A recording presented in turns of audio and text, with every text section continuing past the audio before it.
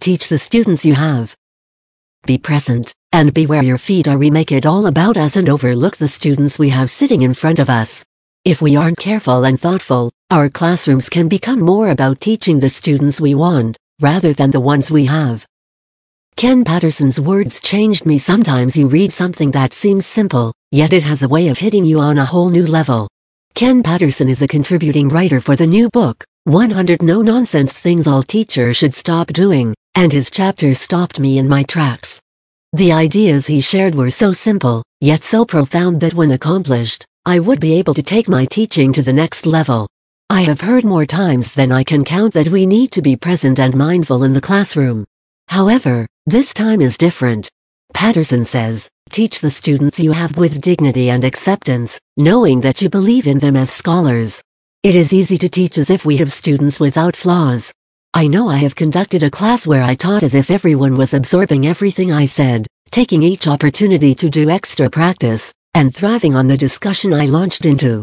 Success comes when you embrace imperfection. In another mic drop moment, Ken Patterson says, to deeply succeed, you must resolve that the students placed in your care will be the most imperfect students for you because you aren't perfect either.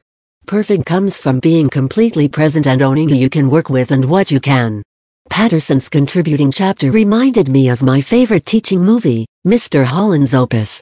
In the movie, Mr. Holland, played by Richard Dreyfuss, realizes that magic happens when he begins to teach the students he has rather than focusing on the symphony he planned on conducting. When we teach the students we have, we are present. We might plan for their future, but true joy comes from knowing that we are all in and completely present. One of my favorite running books is titled Run the Mile You're In. Author and Olympic runner Ryan Hall talks about embracing where you are, and being present. It is not uncommon for runners to focus on what is yet to come, rather than fully experiencing where we are at. Hall advises runners to focus on living through mile 2, for example, even if it is not going as planned or feels brutal. Each mile or day of a school year needs to be experienced. Success comes when we lean into it, feel everything there is, and then let it go. Be where your feet are. One of my favorite runners, Shalane Flanagan, tells moms, be where your feet are. What if we did that as teachers? What if we took the opportunity to be where our feet are? If it is 9:45 a.m. and our second hour, then it means we would be completely absorbed in the second hour, not looking ahead or planning for the 5th hour later in the day.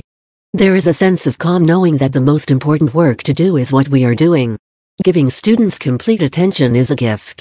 Good coaches know how to soak up the moment. We can learn from coaches. A good coach knows how to assess where an athlete is at the moment. He or she then has an ability to think ahead yet be in the moment and actively guide an athlete.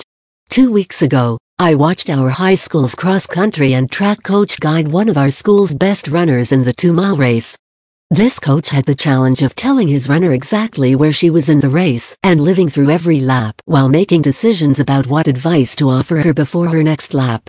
I noticed when he saw her coming around the curve of the track, he was 100% present in speaking to her, giving her perspective and direction for what was to come next. As she passed him and began her next lap, the coach was focused on planning, strategizing, and future thinking. When he was planning, he was 100% planning. He continued to keep his eyes on his runner, but was focused on where she could go next. Be present, but think about what's next. Just as the track coach was present, he was also planning. Be where your feet are. If you are talking to your team during a timeout, or helping a student through a writing conference, be 100% there. Work with exactly who is in front of you. Devote space to planning for the future. Sometimes there is an opportunity to plan in a quiet location without interruptions.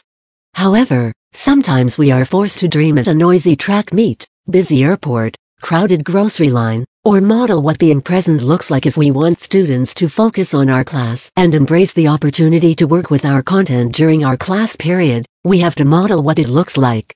Patterson ends his chapter with an incredibly empowering point.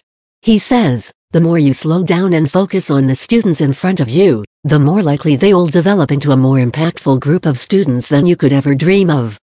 Every student deserves you to be their greatest conductor, mentor, cheerleader, innovation, and support system. When we fully embrace where our feet are and get excited to teach the students in front of us, we begin to make the impossible possible.